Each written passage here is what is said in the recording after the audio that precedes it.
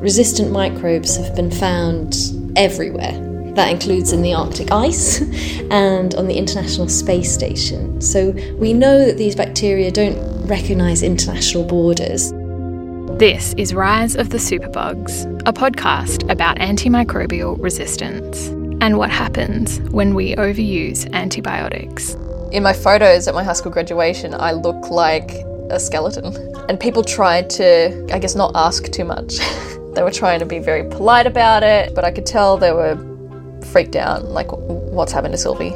How they're affecting us at home and in the hospital.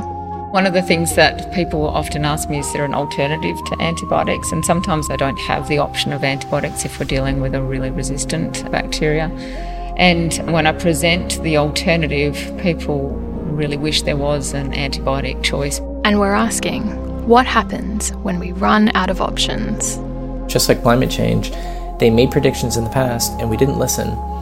And we're still not listening.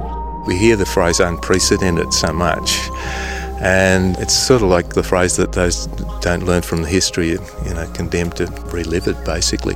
It's scary, but don't turn away. We ask, what are the things we can do? By acting now, we're going to save ourselves so much money and unnecessary death in the future. Follow Rise of the Superbugs wherever you get your podcasts, dropping into your feed in November.